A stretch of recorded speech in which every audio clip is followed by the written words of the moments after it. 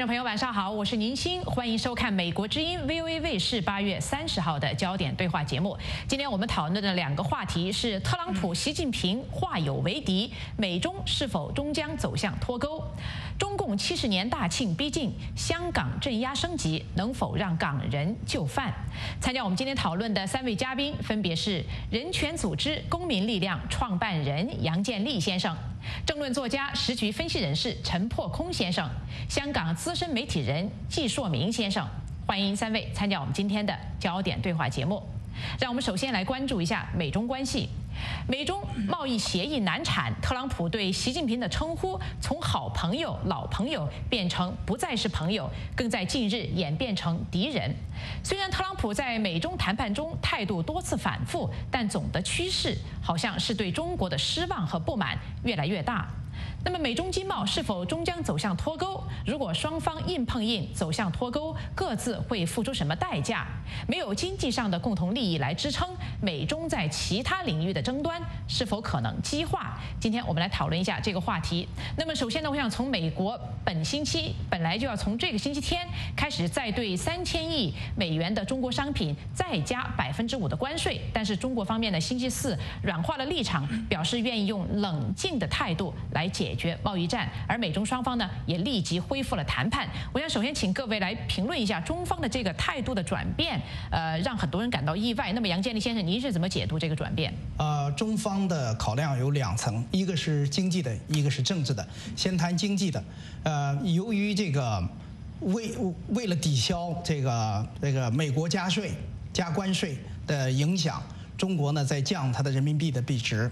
这个降币值呢就让中国的这个物价在升高，对啊，那么这个如果再加税的话，再加关税，就对进口的物品进行再加关税，就会再一步的升高国内的物价，而且中国这个市场它是不能自己的，尤其是对于这个粮食和能源不能自己。我们知道粮食这是这个刚性需求，它这个需求弹性非常的低，不管怎么样，需求量这么大，所以物价上升以后会传导到人民的这个生活的各个方面，也就是说，这个通货膨胀的压力会急剧的升高，所以这个是一个经济上的考量。另外一个是政治的考量，我觉得更加重要，就是11大线。前不久，美国总统川普还有副总统彭斯已经把香港问题和中国和美国的贸易关系挂钩。那么中国现在把身段放下来，就意味着要在香港实行强硬的手段。也就是说，在香港要动手了。他期待的是在香港动手的时候，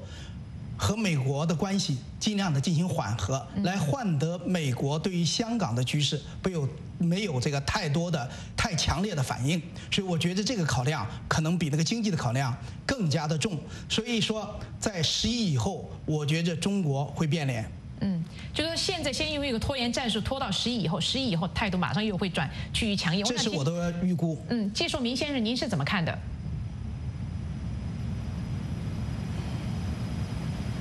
喂，香港的季硕明先生。那么季硕明先生那边好像线路有点问题，我们再听听陈破空先生，您是怎么看的？这次关于中共这个态度放软的问题呢，除了刚才建立讲的以外，我想他可能有一些意外就是他认为对750亿美元加征关税，它是一个对美国的一个报复措施，或者是对美国前段时间加税的一个报复措施。但他有2件事没想到就是当天这个美国总统呢就宣布对5500亿中国商品再次增高关税，从10%增到15%。再一个没想到的是，川普表态要所有的美国企业离开中国。当外界质疑他有没有这个权利的时候，他说了这个国际经济状态紧急法。那么这个紧急法的话，如果是启用的话，说中共每年在美国便宜1万亿美元，那么这个法律一旦启用的话，美中经济脱钩会这个加速。说中共对这个显然是恐惧，所以在这样的情况下呢，这个就由副总理刘鹤来表达所谓用冷静的态度，希望以磋商合作的姿态解决问题。但这个刘鹤打了这个电话之后呢，在中共那边却引起了纷争。这个纷争就是，从外交部发言人到媒体，到这个央视到《环球时报》总编都不承认有这个电话，甚至调侃说美国总统接到了诈骗电话。但是刘鹤自己呢，在重庆的一个讲话上证明他打到电话，因为他说的话是跟那个电话中说的一样的，同样的2句话。所以这个说明中共内部高层对这个事情呢有分歧。那么实际上习近平到目前来看已经失去了对美中贸易战、贸易谈判的这个定一尊的这个决策权。那么从5月3号开始就是政治局集体决定，说刘鹤打这通电话呢应该是背着其他派系，没有通报政治局，以至于刘鹤没有出席在这个前几天8月26号召开的中央财经工作会议。这个财经会议他是办公室主任，他居然没有出席，而跑到重庆去出席另一个会议。这显示了中共高层的斗争、路线斗争和权力斗争跟美中贸易战也有关系。好的，那么我们知道很多人都说特朗普不管这次，我看刚才陈伯公先生和您的看法，杨建林先生有一个根本的不同，就是陈伯公先生是觉得迫于经济压力，那么中国是要准备开始放软身段来谈判，但是您觉得还是一个香港问题是一个更主导的因素，就是完全是一个拖延战术。是的，从这个中美贸易战开始这1年来，我们看到，虽然川普开始对于这个中国和美国的不平衡的贸易关系给美国带来的伤害，以及对美国的威胁认识非常清楚。虽然他这个对于中国不遵守协议、不遵守规则这个习惯的认识也比较清楚，但是他错失了很多的良机，因为他必须对中国必须速战速决，因为中国他作为一个专制的政权，他调动资源的能力非常强。他一开始是对川普有误判的，他误判以后，他有错愕和那个惊恐。在那个时候，如果川普能速战速决，那个战机是最好的。但是川普呢，这个摇摆不定，包括对中兴啊、对华为，包括3月1号是不是要这个加关税等等，到最后让中国获得了时间，获得了喘息，然后也学会了和这个川普怎么打交道。对，到今天，这个川普面临着美国的选战，这个选战对他来讲，我认为输赢最重要的因素是经济，和中国这个打这个贸易战，实际上对美国的经济并不是十分有利。换句话讲，对川普并不是十分有利。而中共看这一点是看得非常清楚，所以习近平就选择了这个参战。我说的参战不是参加贸易战，是参加了选战，美国的选战。所以说他现在就是给你拖，等到你下台。这是中共非常明显的一招。之所以他现在把身段放下来，我觉得香港是非常重要的一个因素。好的，陈伯公先生，我们知道很多人都说特朗普在这个美中贸易谈判中这个反复无常啊，但是我们也看到一个主线，就是从1年半谈判开始到现在，这个主线呢，就是说特朗普对中国越来越不满和失望，对习近平呢也是他的态度也是从刚开始的好朋友到现在也认识到有些不同。那么你觉得他在应对中国这1年半中，经历了什么样的变化？有没有学到一些教训？那么如果是香港问题是这一次身段放软的一个因素的话，是不是特朗普又会被中国这个拖延战术又会被他们所迷惑？你的看法是什么？我并不赞同这个说法，说特朗普在应对中国时候反复不定，因为这只是语言上的反复不定。有的人从语言上去解决问题，实际上从行动上来看，特朗普的这个行动是一条稳定的曲线。从30亿钢铝产品加关税到500亿，到2000亿，到5500亿，它稳定的上升。只要谈判不成，只要到了期限，他该加关税就还加关税，而且加关税之后说到几月几号开始，就是几月几号开始实施，从来没有食言。另外，对华为的这个强势态度也没有改变。那么，新近又加进了对华为盗窃新技术的调查。所以说，这个作为商人出身的川普，他是最大程度的使用了这个可以说商人的技巧。就一方面，我语言上可以这样说那样说，也可以扮白脸。然后由副总统和国务卿扮黑脸或者国会议员，但是呢，这个我在行动上是从来不会改变的。所以在这种误读之外呢，我们看到的是美中这就是让习近平方面一再误判的原因。习近平方面也以为特朗普是反复无常、前后不一，就在中间这个以侥幸心理。进行每个阶段就有侥幸心理，本来谈好的协议或者是已经快达成协议来改变，以为特朗普会跟他去磨，其实特朗普并不跟你磨。你比如说最近这个关于5500亿这个商品其中3000亿，最后的3000亿加征关税。那么昨天美国就完成了所有的手续，9月1号就准时的实施。那么尽管有160家的美国商家去求情延缓，这个特朗普都不为所动。同样对华为也是这样，华为有上百家的公司希望这个能够获得华为的这个暂时许可或者延缓一些，但是川普也不为所动。所以在这样的情况下，特朗普是一个非常稳定的、稳健的在执行他的东西。在语言的表达上，那是一种技巧，这种技巧恰恰就像这种技术这种官僚主义的这个官僚习近平这个晕眩的原因。因为对共产党来说，他们都是以不变应万变，他们完全无法理解在特朗普的语言中和行动中他之间的这个关联。而且说到了这个中共，实际上他没有理由去报复，本来中美关税的就不平等。日常用品呢，中国的关税是美国的4倍，加美国商品的4倍，农业品呢是3倍到4倍，汽车是10倍。说美国加关税是应该的，加关税是为了求得中美的贸易平衡。所以习近平那边要报复的话，意思就是要继续保持中国对美国占便宜、不平等的贸易。说这就是特朗普不得不采取措施的原因，他一定要追求一个公平、公正这个平等的这个贸易，这是他的目标。杨建立先生，您能回应一下刚才陈伯宏先生的说法？对，这个在美中贸易战中，双方都有误判。首先是习近平的误判，习近平认为川普好对付，无非是个商人，以前对付了那么多的这个错综复杂的局面，对于川普来讲非常简单。那么中国常用的一套方法就是我跟你签约，但是不执行，我跟你能糊弄过去。那这一次呢，川普认识非常清楚，刚才我已经讲了，所以呢，从开始他就强调2个关键词，一个是结构性改革，另外一个就是执行机制。所以这2点他是不放松的，而且川普的决心非常大，就是一定要达到一个美国满意的一个这个贸易协定。这个是决心很大，也不会改变的。但是他错过了几个战机。我觉得最主要的一个转折点是3月1号。本来3月1号他是在这个阿根廷这个和川普谈好以后，准备这个加关税，那是个最后期限，就是一种威胁和这个警告。大家都期待着那个威胁和警告能够可信，到那天就实施了。那时候中国还没有从惊恐中这个缓过神来，那时候基本上都是要妥协的。但是3月1号他放松了，他说我再给你多少的期限，没有乘胜追击，没有乘胜追击，所以使得川普的威胁和警告已经不可信。后来这种形势发生了很多的发生过好多次这种情况，所以在这个G7 这个会议，在法国的 G7 会议，有人就采访他说，你为什么这个前后不一、摇摇摆摆？他说这是我的风格，我用这种风格达到很多的成果，但是很可惜，在美中贸易这个关系上，他这个风格我现在还没有看到任何的成果，反而是给了习近平一个喘息之机。他学会了怎么做这个川普的这个过山车。如果说川普是个过山车的，他现在已经学会做这个过山车了。然后呢，刚才就是我说的经济重要的问题说3遍，对川普来讲是选战是最重要的，所以中国习近平已经参加了美国的选战，这个是个大家不要忽略的一个事实。对，陈伯宏先生，我们知道，就是在中国最近前不久对美国也加征关税，采取报复性关税措施之后呢，美国我觉得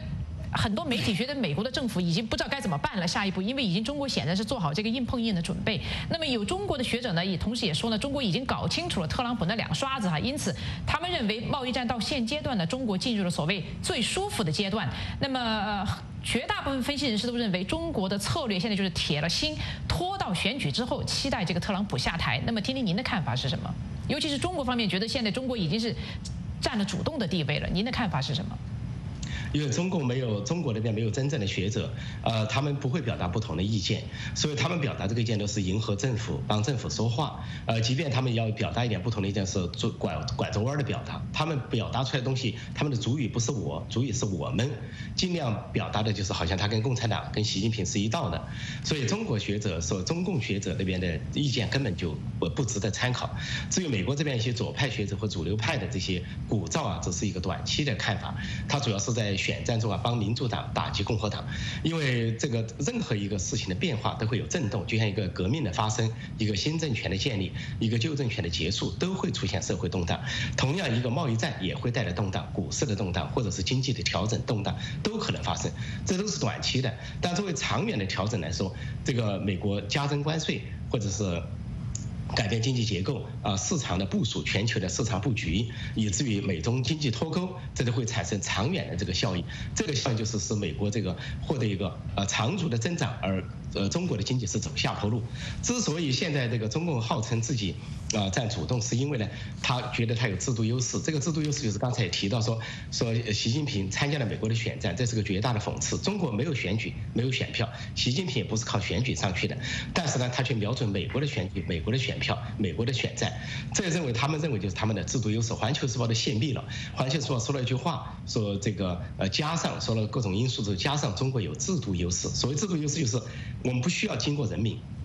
我习近平或者是共产党的中央委员会都可以觉得说了算，我是妥协也好，我是斗争也好，我是这个一步变一万变也好，是因为美中贸易战经济滑坡、失业加剧、工厂倒闭、外资撤出，我都不在乎，因为人民不能够对我怎么样，人民不能说话，我也不担忧什么选票，我照样当权。然后如果是有人说话，党内说话就是妄议中央抓起来，如果党外说话，那就是这个敌对势力也抓起来。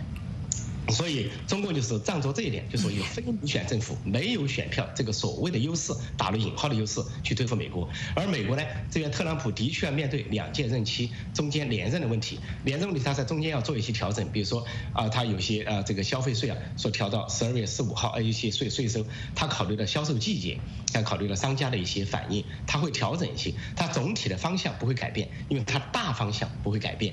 好的。至于OK， 好，说到这个大方向，我们知道特朗普最近是呼吁美国的企业离开中国，而一个大的方向就是大家觉得，其实这个特朗普政府不管跟中国当下的一个言论是什么，实际上总的趋势还是希望似乎在推动美中的这个经贸脱钩。我想听听杨建立先生谈一谈，就说这个经贸脱钩可不可能从现实角度来看，还有一个最大的障碍，对双方的伤害是对哪方伤害更大一些？好，很多的观察家认为，现在川普或者他的团队在推动一个中美贸易的脱钩，实际上这个判断是错误的。实际上，川普没有来争取一个这个关系的脱钩，而是要把这个不平衡的贸易关系理顺它，要有一个正常的贸易关系，让中国发生结构性的改变，使得是成为一个更加接近市场经济的那么个经济。今天我看到一个照片，这个照片呢是一个大媒体组织各地的网络的负责人来学习，列出来美国要求中国这个经济上结构改变的，踩了中国红线的东西，列了很多，我这里不讲了，大家可以上网上去看，基本上都是符合中国的长远利益的，就是说他说这是踩了我们的红线了，所以这个川普呢，他是希望能够把这种关系理顺的，使中国呢能够结构性的变化，这样有个平衡的贸易关系，不是脱钩，脱钩既不有利也不可能。中美关系这么40年，尤其是经贸关系，你中有我，我中有你，现在就是脱钩是几乎是不可能的事情。但是双方的贸易关系肯定是往更加疏远了方向的这个游动在走这个方向在走，这种关系对谁更加有利，更加没利呢？对双方都没有利，只不过就是谁损失的少一些而已。在美中2个经济体上来看，中国当然是处于下风，实力上不如美国，尤其是中国在3个方面不能自己。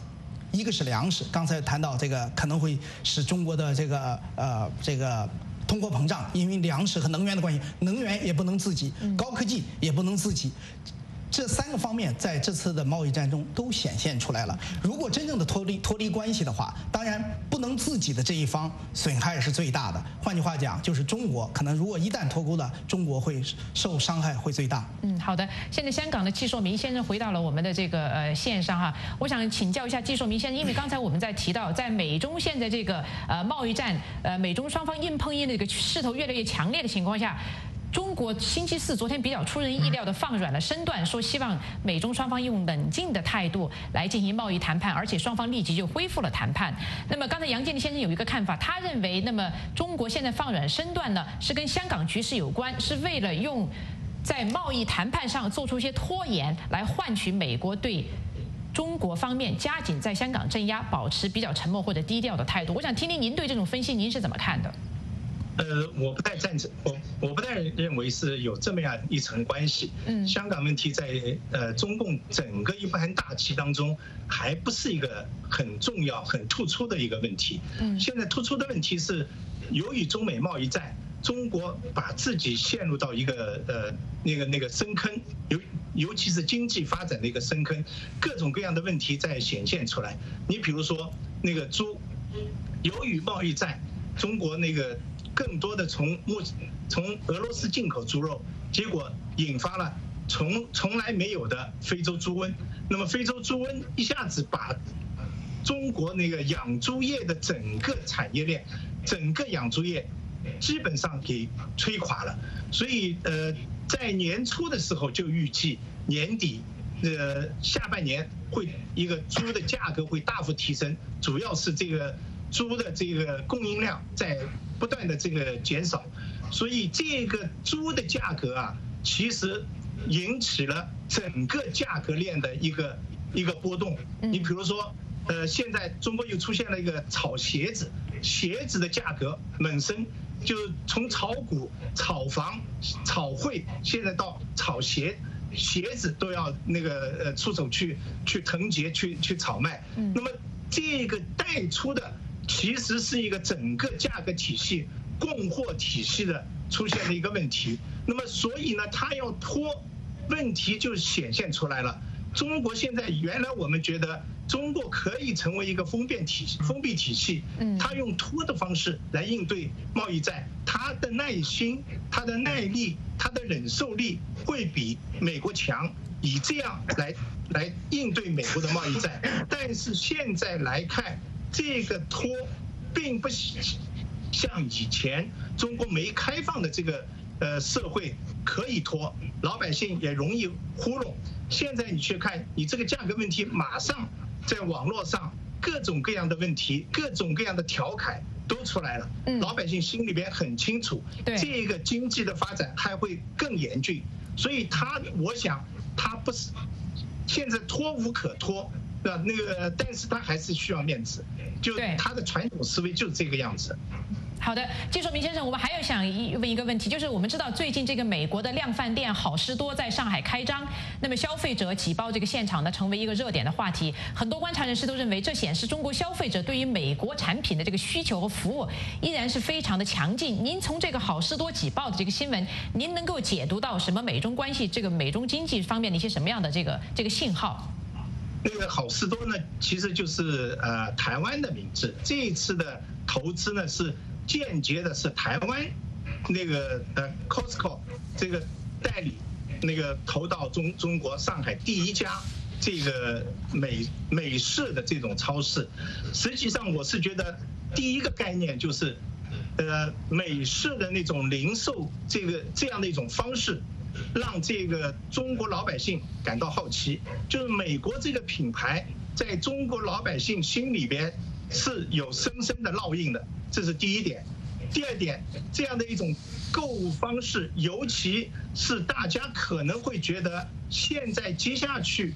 这个中国要收紧了，尤其是对外开放和外部的这种交往要收紧了，那么更多的人希望去抢购这些就是国外的进口的这个奢侈品。那么第三个，它还有一个特点，就是它那个 Costco 的这个产品价格都比外面要便宜很多，所以上海人这个很精明，对吧？那个有利可图，都愿意去做这个事情。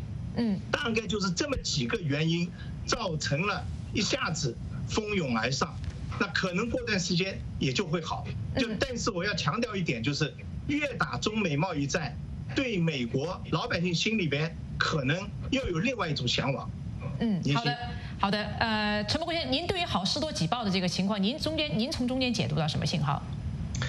这个 Costco 在中国翻译成好事多，有的翻译成开市客，在上海首家店开业挤爆这个情况呢，是很多综合性的因素。刚才季先生也讲了很多综合性的因素。那么这些综合性的因素呢，可以列举很多，包括这个中国这个民众的素质差，这个不文明或者是这个丑陋中国人的体现等等，还有这个崇洋媚外这些心态。除了这些以外，要说一点就是，说这件事情体现了说中美这个所谓中国人的消费力很强，中美不会脱钩，这个说法是不成立的。这个刚好相反，因为这个开市客在那里开的时候，恰恰是因为便宜吸引了这么哄抢。你比如它的茅台只是市面上的茅台的一半价，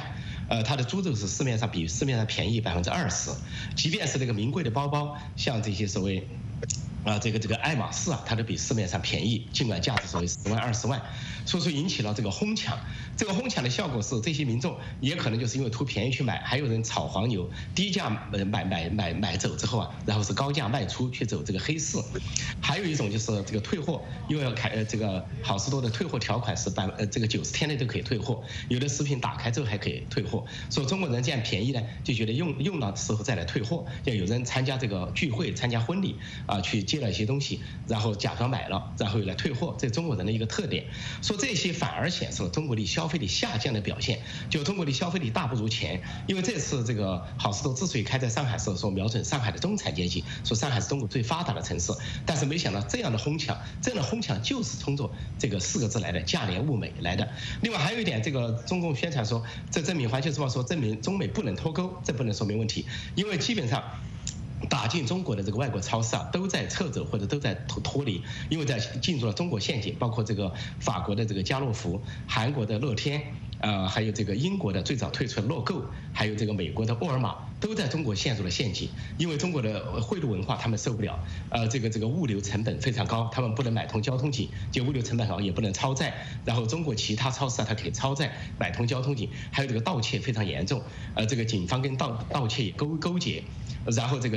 是盗窃商场的盗窃管不住，再加上就是这个中国人图便宜，所以说外国的超市、外国的商家基本上在撤出中国。说这个好事多进入中国应该是很多年前的规划，说现在是错误的时间、错误的地点，错误的时间是贸易战，错误的地点是中国。我想它终有一天会铩羽而归，就跟其他的这个外国超市一样。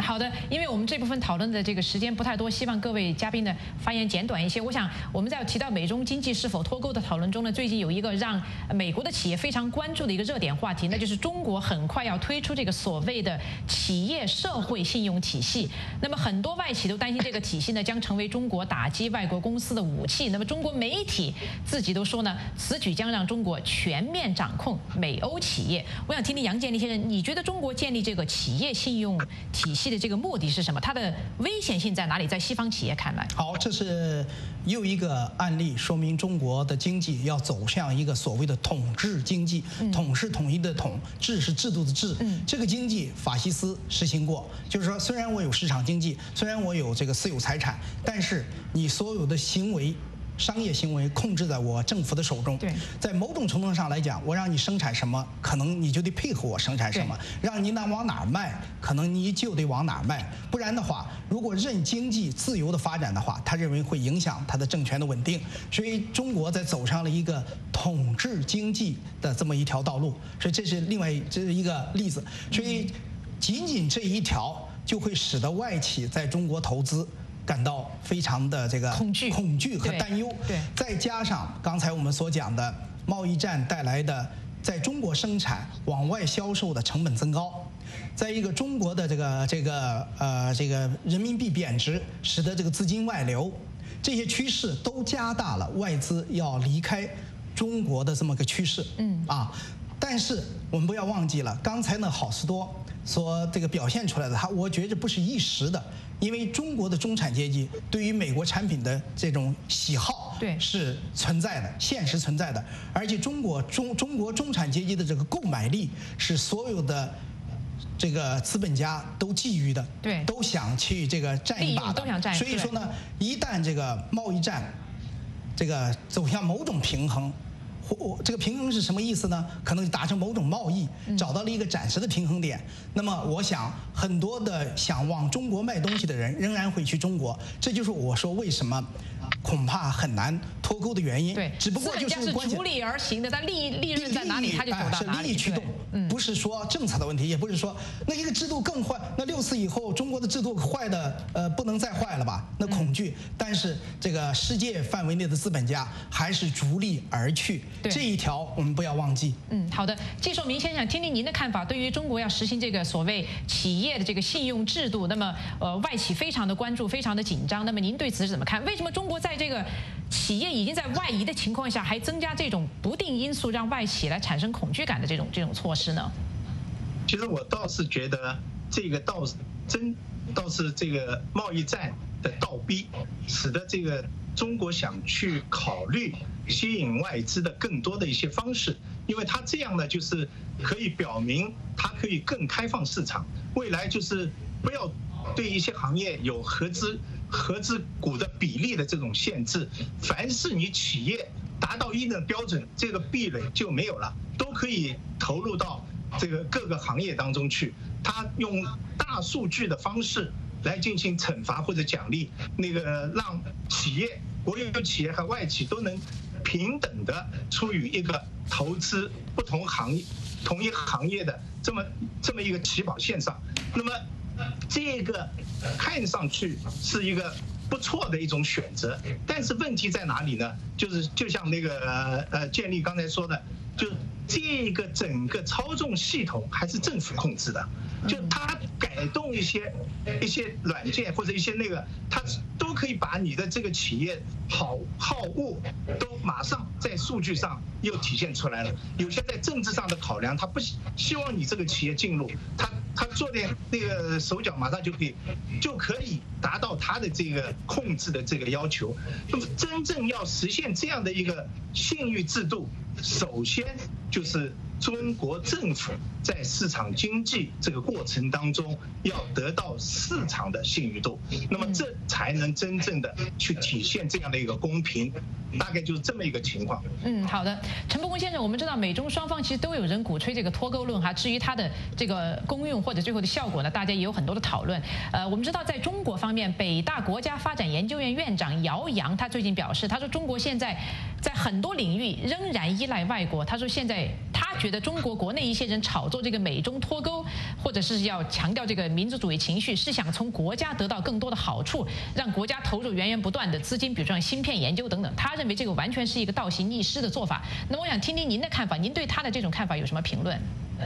对，这个姚洋说，中国有一些人是鼓吹脱钩，是想得到国家的这个辅助基金去开发这个产品，然后从中呢这个中饱私囊，这个现象是存在的。我觉得关于中美脱钩的问题呢，这个双方都有人去这个鼓吹，美国这边多一点，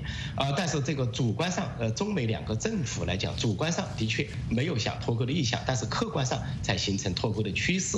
因为这个脱钩有一个前提，那就是如果中国政府的立场不变，以不变应万变，坚持要占美国的便宜，坚持不签贸易协定，坚持要盗版这个美国的知识产权，我就坚持要说我的关税就是要比你高，你加上我又加上去。像现在这个关于大豆，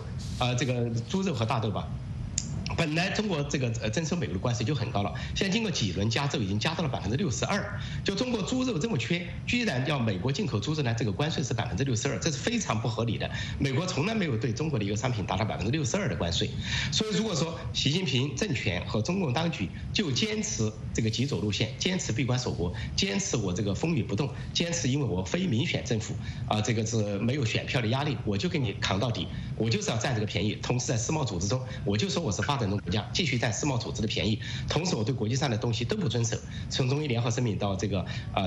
世界贸易组织的协定跟美中贸易协定我都不遵守。如果坚持这样一个态度，长远看来必然脱钩。这个脱钩不是美方或者世界引起的，是中共这个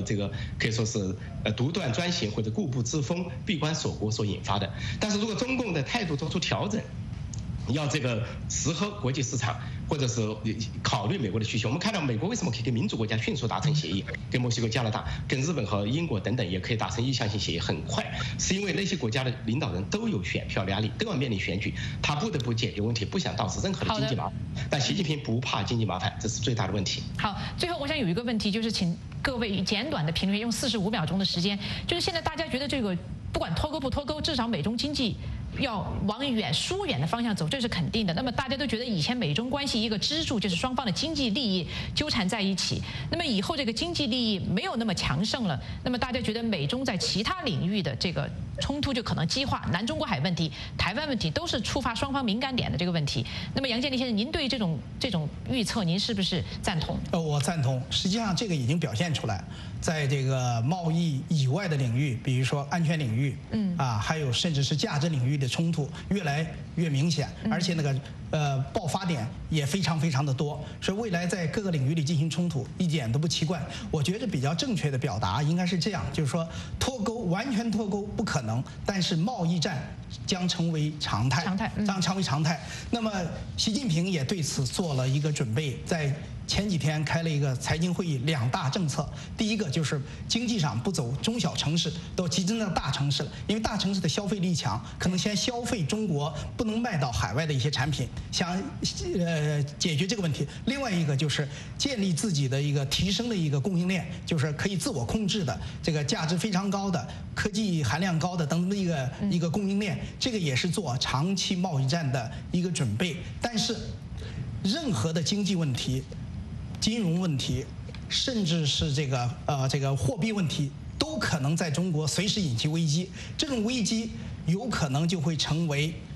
反对习近平的人走在一起，形成有效反习力量的一个契机。所以这是习近平的合法性的危机。所以习近平虽然他愿意干什么就干什么，但是他不能够承受公开反对。公开反对就意味他失败了。但川普呢，只要不去选举，他任何人反对他的合法性不会受到挑战，但是他遇到选举的时候，可能他就会有某种麻烦。这是2个不同的制度造成了2个领导人的不同的合法性的一种考量。好的，季寿明先生，您怎么看这种观点？就是说，如果没有经济利益的制衡或者经济利益的这个限制，那么美中可能在其他领域的矛盾有可能更为激化。您的看法是什么？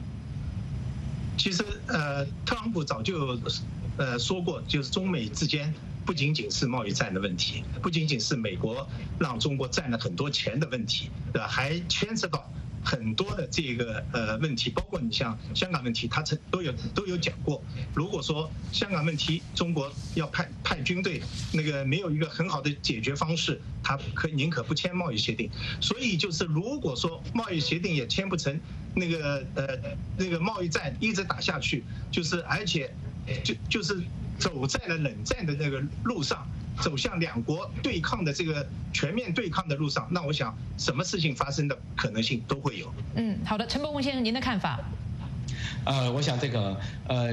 中美贸易战呢打到这个程度呢，是可以说是已经难分难解，已经是无可挽回。那么在其他领域，其实这个不管是交织在一起好，不交织在也好，都已经是一个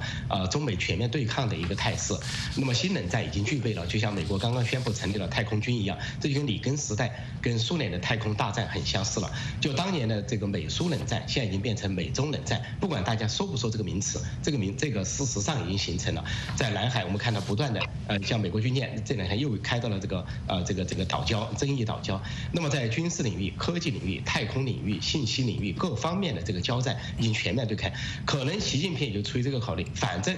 不仅是经贸有问题，其他方面都有问题，索性就来个这个茅厕里的石头死硬到底这个凑到底，我就跟你这个死硬到底，看谁能够拖过谁。他寄希望于明年这个大选是不是民主党能够上台，如果他搏赢了，这个民主党有可能说对中国有放一马，或者是通过谈判不要中国改变法律的方式。但是如果川普当选连任了，我想习近平真的头大了。那个时候川普完全没有压力了，放开手脚了干，那个时候中美这个各方面的全面对抗也好，全面脱钩也好，都可以说是加速进行。其实说句实话，民主党对于中国的态度不见得会比川普更软弱。我觉得他们对中国的批评，甚至说可以说是更多。对，所以我觉得习近平的合法性危机更大。刚才我讲的最后一句话就想表达这个意思。对，好，在我们结束这部分讨论之前呢，我想引用几位网友的评论。一位叫阮伟成的网友，他说特朗普总统呢从来没有把民主国家的领导人称为朋友，而是把独裁国家的领导人称为朋友。这说明他非常了解独裁国家的本质，那就是个人权力权大无比，一个人说了算，认为搞定一个人就可以搞定一切，并不是真正的把独裁国家的领导人当成朋友。拿他自己的话来说，这是谈判的策略。还有一位叫玉玺的网友，他说习近平对贸易战毫无办法，别说摧毁美国的经济体系，连自己也只能靠拖来续命。他说习近平唯一的反击方式呢，就是攻击特朗普的选民，赌特朗普落选。他说特朗普对习近平的制裁从来没有手软过，特朗普延缓增加关税是给美国经济缓冲的时间，让经济不会下降。他说特朗普的所谓朋友只是嘴上的朋友而已。还有一位叫 Otter 的一位网友，他说呢，特朗普的手段很厉害，错在他想在任期间解决对中国所有的遗留问题，高估了自己的能力，低估了中国的实力。他说明年大选了，如果所有问题解决不了，那就是他的政绩污点了。好的，有关美中脱钩的话题呢，我们就谈到这里。接下来我们要谈一谈中共70年大庆逼近，香港镇压升级能否让港人就范？请您不要离开，我们马上回来。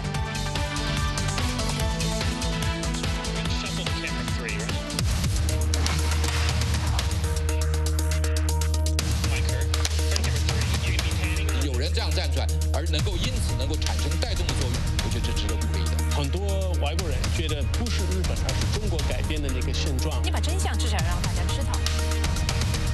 中国政府一直我觉得没有去重视。最坏的估计，目前看来最多是擦枪走火。我觉得这个说的不对。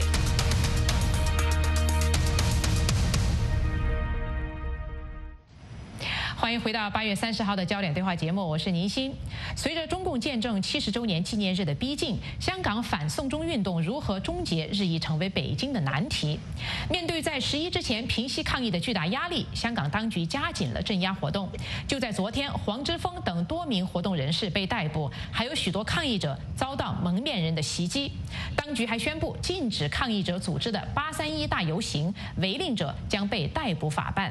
此前，林郑月娥拒绝接受抗议民众的5大诉求，并提出不排除动用紧急法来平息抗议活动。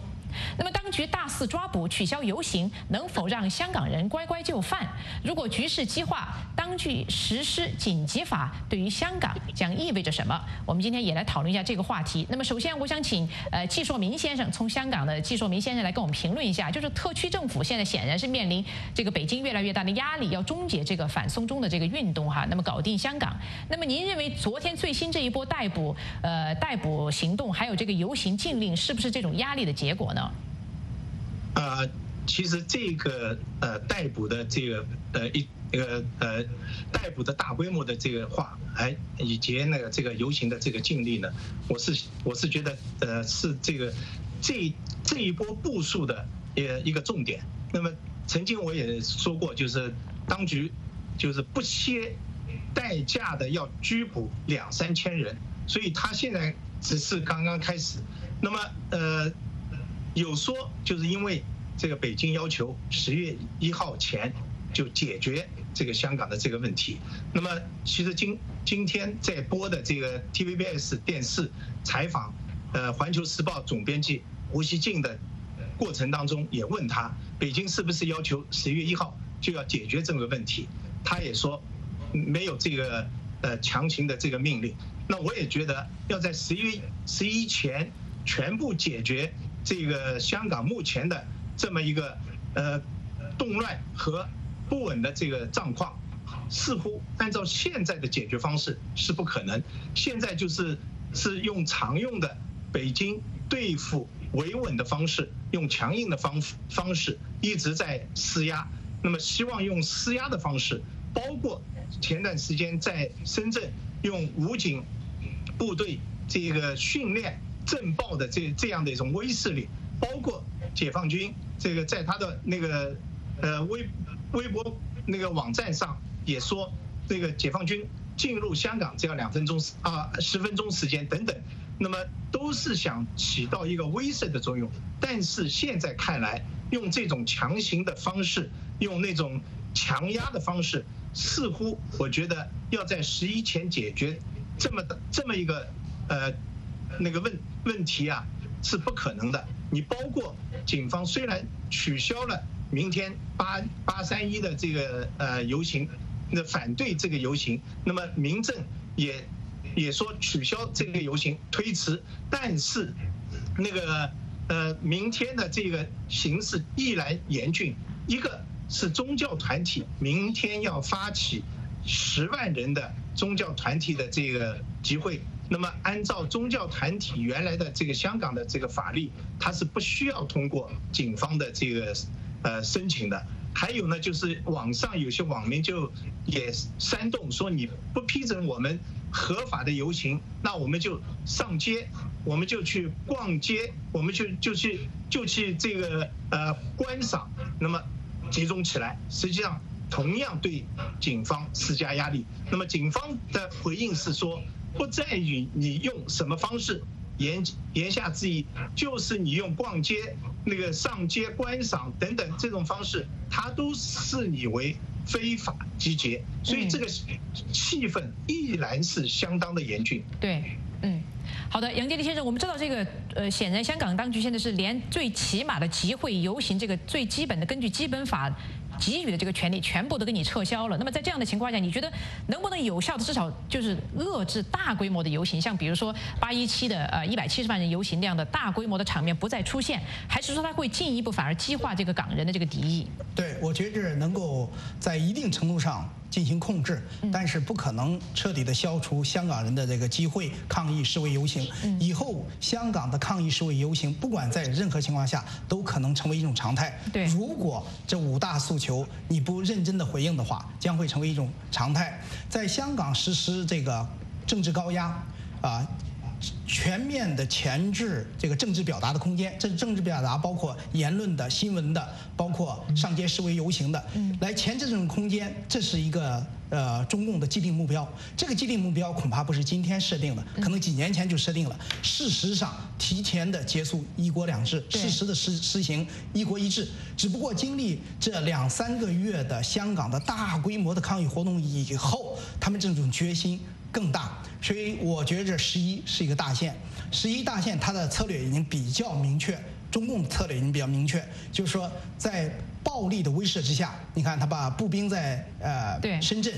说这个武警部队进行这个训练震爆训练等等这些镇压的，包括一些言辞方面的这个恐吓，在这暴力威胁之下实施白色恐怖。说白色恐怖就是大面积的抓人，到最后给每个人造成一种威慑，让你不要上街。那么如果这一招不行的话，可能他们已经准备好了不惜一切代价，甚至是暴力镇压的代价。但这一条呢，他尽量的推到最后再使用。但不管怎么样，香港的这个11一定是个大线。对，好的，陈伯公先生为什么跟大家分析，就为什么中共当局一定要在11之前采取这个平息的行动？11这个大庆对于中共当局的这个形象，意味着什么？它的这个深刻的地方，就是说它这个深刻的含义。如果香港在那边一边是这边的盛大庆典，一边是这个抗议不能平息，那么这个对于中共形象的伤害是在什么地方？但这个中共这个是70周年的所谓建政，是一个重大的这个国庆，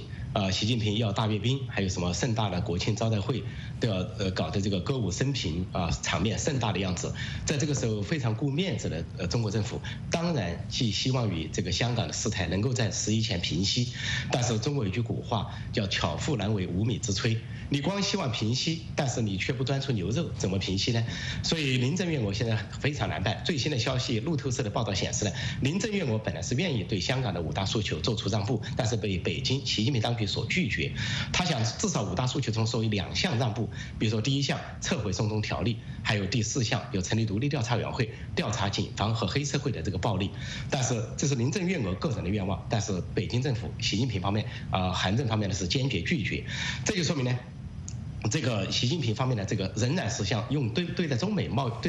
易战也好，对待香港也好，都是一套态度，那就是叫做这个以不变应万变，我就只能来硬的，不来软的，我只来左的，不来右的，我只来封闭的，不来开放的，就坚决不同意5大诉求中的任何东西。这就应验了邓小平说过的一句话，说一个党一个国家，如果一切从本本出发，教条主义，这个党这个政府的生命力就停滞了。实际上，习近平政府的生命力已经停滞了，他们无法做出任何的改革调整，无法做出任何妥协，失去了弹性。所以在香港问题是这样，所以10亿前这个要平息事态，完全是一个可以说幻想，而且同时他们采取了更多的强硬的措施。现在对民主人士的突然抓捕，还有对这个民主人士的袭击，黑社会的袭击，呈现了内地的方式。我们当年的民主领袖，像我还有其他民主领袖被逮捕，就是被跟踪、被中途被逮捕、被塞进汽车，这跟香港这个抓捕的民主领袖是一样的。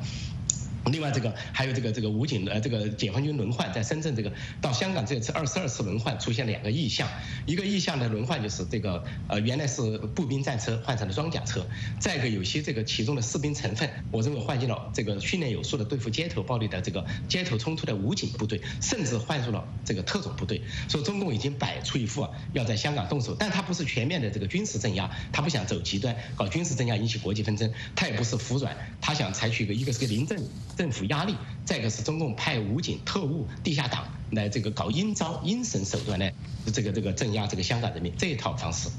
好的，技术明先生也请您来评论一下，确实是刚才陈伯辉先生提到，那么路透社呢昨天是在一个独家报道里面提出呢，林郑月娥确实曾经向北京的建议撤回这个逃犯条例，但是北京驳回，而且北京还明确指示不能对警察过度使用武力进行独立的调查。我想听听您觉得这个路透社这个独家报道说明了什么问题？就是尤其是在特区政府和北京当局之间，是不是其实存在还是有相当距离的分歧？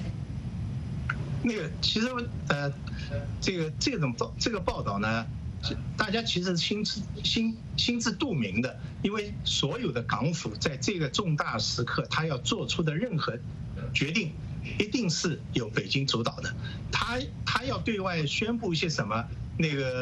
没有北京来说话，他可能是不能独立去做的，他需要北京的这个配合。你包括对警方的这个支持。那也是这个北京开会先提出，要把警方放到一个重要的位置。为什么？否则的话，警方的士气不足，谁来维护你的这个安全？这个在香港是这样，中国内地更是这样。所以这个我想，以前大家只是心照不宣，那港府的官员也不提这些事情。那么即使那些抗议的民众也只当是视而不见，就所有基本上的抗议要求都是对着香港政府来的。那么现在有提出港府要使用紧急法，来平息香港的现在这种纷乱。对，在这个时候，有人把这个事情公开化。就我看报道，他是说据2个知情人士，那知情人士一定是跟林郑月娥很贴近的人来说这个话，把这个问题公开化，是不是要告诉大家，所有的决定都是中央决定，不是我林郑决定？即使用紧急法，即使要要求出兵也是要港府提出，这个可能他要告诉大家，这个是中央决定，是不是要把这个祸水往北京推呢？我在想这个问题，其实本身大家心照不宣，不讲这个事情，谁都知道他处于什么样的角色。我倒反而认为他有一些想推卸责任的，放出这么一个风来。好的，确实林郑月娥在前2天的这个记者招待会上，一个最引人注目的就是他不排除使用紧急法的这个做法。那么一个所谓紧急法，很多人觉得跟戒严就无异了哈。我想听听杨建立先生，如果实行紧急法，到底是一些什么样的措施，对香港和香港民众意味着什么？好，这个紧急法的使用，可能对于这个林郑月娥和北京，可能是目前来讲是最佳选择，而且在逐步的往那方面进行这个移动，就是说正在往那个方向发展。这个紧急法呢是港英时期的法律，那使用这个法律对于这个北京和林郑月娥为什么有好处呢？第一是香港法律，而且是这个港英时期的法律，你可以用词来堵这个国际社会的嘴，这是我用在你们统治香港时期的法律，你有什么可讲的，对吧？这是第一。第二呢，也不给外界造成一个北京直接干预的那么一个印象。那么这个法是非常严厉的，它涉及的各个方面，就是它不需要通过立法会做任何事情，只要和一个行政这个委员会进行沟通，就可以这个实行一些临时的法律。这临时的法律包括逮捕，甚至这个判刑最高都可以达到死刑。当然，言论、新闻方面都有可以进行限制，是一个非常严厉的法。但是使用这个法，就在刚才2位这个嘉宾评论那样，无论你使用什么法律，香港人是不可能给压制下去的。所以说，我觉得最后一招，共产党肯定是准备好了武力镇压。这一招虽然不是他最佳选择，但是他不会放弃这个选择。所以从这一点上来看，在未来的示威抗议活动中，他会继续制造暴力事件。这就为什么他不让你调查警察过分使用暴力和暴力事件怎么发生的一个根本原因。因为这个只要有暴力，无论是警察的暴力、黑社会的暴力，还是抗议者的暴力，都给他们实行一个更严厉的法律的一个口实，实施紧急法的口实。所以呢，我觉得最终实施紧急法如果不管用，可能不排除镇压、武力镇压。但武力镇压和军事镇压是2回事情，很多人老是混为一谈，说6·4天安门事件会不会在香港重演？你是指暴力镇压呢，还是军事镇压呢？如果讲军事镇压，肯定不会重演，因为它不需要用野战军了，对吧？暴力镇压呢，我觉得这个可能性还没有排除。好的，我想请2位对这个杨建立先生刚才的看法也做一下回应。陈伯昏先生，您是怎么看的？这个应该是中共方面这个研究了很久，找了半天找到了一个方法。因为原来实际上人大常委会可以这个通过紧急状态法，这就由着中央政府出面去处理问题了。另外还有一个就是港府可以直接的要求驻港解放军去维护秩序，那么这个也涉及到这个就是说中央跟内地的关系。那么现在找了半天，终于找到这个原先香港就存在的紧急法规例条例，这个是1922年港英殖民当局所通过的这个条例。但是具有讽刺意义的是，这个条规呢实际上是来对付共产党的。那么当时通过这个条例之后呢，当时在20年代这个中共搞了一个省港大罢工，把香港搞成恶港、臭港、死港的时候，这个港英当局当时搞得非常困难，就一定程度上派上了这个法律的用途。当时中共这个在香港成立了这个2000人的这个纠察队，不准这个货物进出香港，把香港整个的这个搞得连垃圾都没人收，那么个程度。而当时的港英政府向英国政府求救，获得300多万英镑的这个救济，才渡过难关。那么第2次这个派上用场就是1967年，共产党在香港搞暴动，打砸抢烧杀，无恶不作，这个当时就杀死51人，有一名电台记者可以活活烧死。那么我们看到香港反抗中运动这个2个多月以来，虽然说有勇武派，但从来没有看到一个人死亡。所以今天这个非常讽刺的是，港英当局对付共产党的话是反共条例，现在派上了用场，去对付共产党的敌人这个民主派，说这个是个历史天大的一个玩笑。当然，如果港府启用这个之后，它会形成这么一个局面：就港府如果动用紧急法，给人的感觉是港府在动用，而不是北京。那么由港府来替北京继续来当货。另外一点就是说，港府如果动用这个紧急法压不住的话，这个时候他就可以顺理成章要求驻港解放军出来维护秩序，这又引进了解放军。但是呢，我认为这2件事态都不排除香港的事态进一步能够化，因为香港国民性不同，勇武派有可能展开城市游击战，或者是展开其他更多的这个袭击的方式都有可能。但这都是可以说是中共方面压制所造成的，这不是解决问题之道。好的。季树明先生，您对于刚才杨建立说的，他认为那么镇压的可能性还是存在，您是怎么看的？其实我是认为使用紧急法和按照基本法要解放军出兵来进行这个维持或者镇压，其实最后的结果是一样的。为什么呢？紧急法的这个限制，它的权利是空间很大，那个特首甚至于对那个街上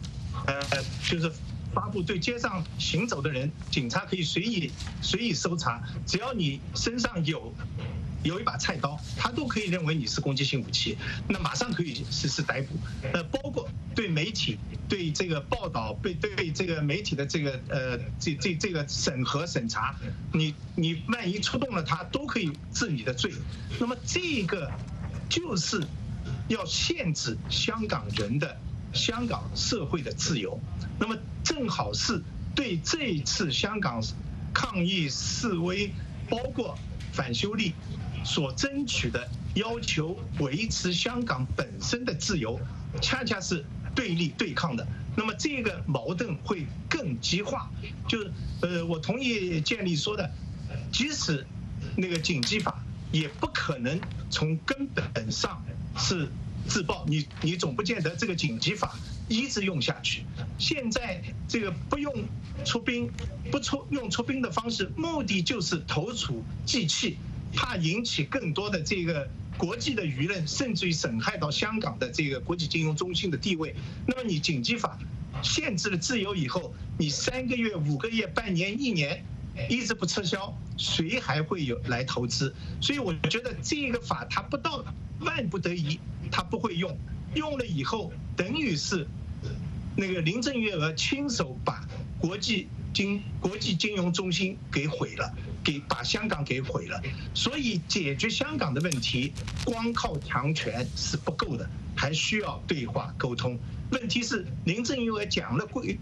沟通对话，要搭建平台。818和平示威游行以后，他讲到现在10天，好的，结果这个平台到现在没搭起来。对不起，季寿明先生，我们因为时间的关系呢，我们今天的焦点对话节目呢就进行到这里了。感谢我们的几位嘉宾杨建立先生、陈破空先生和季寿明先生的这个精彩的讨论。欢迎您到美国之音中文网站或者 YouTube 观看焦点对话，也继续收看我们每天的香港风云特别报道节目。我是宁欣，祝你晚安，我们下星期5再会。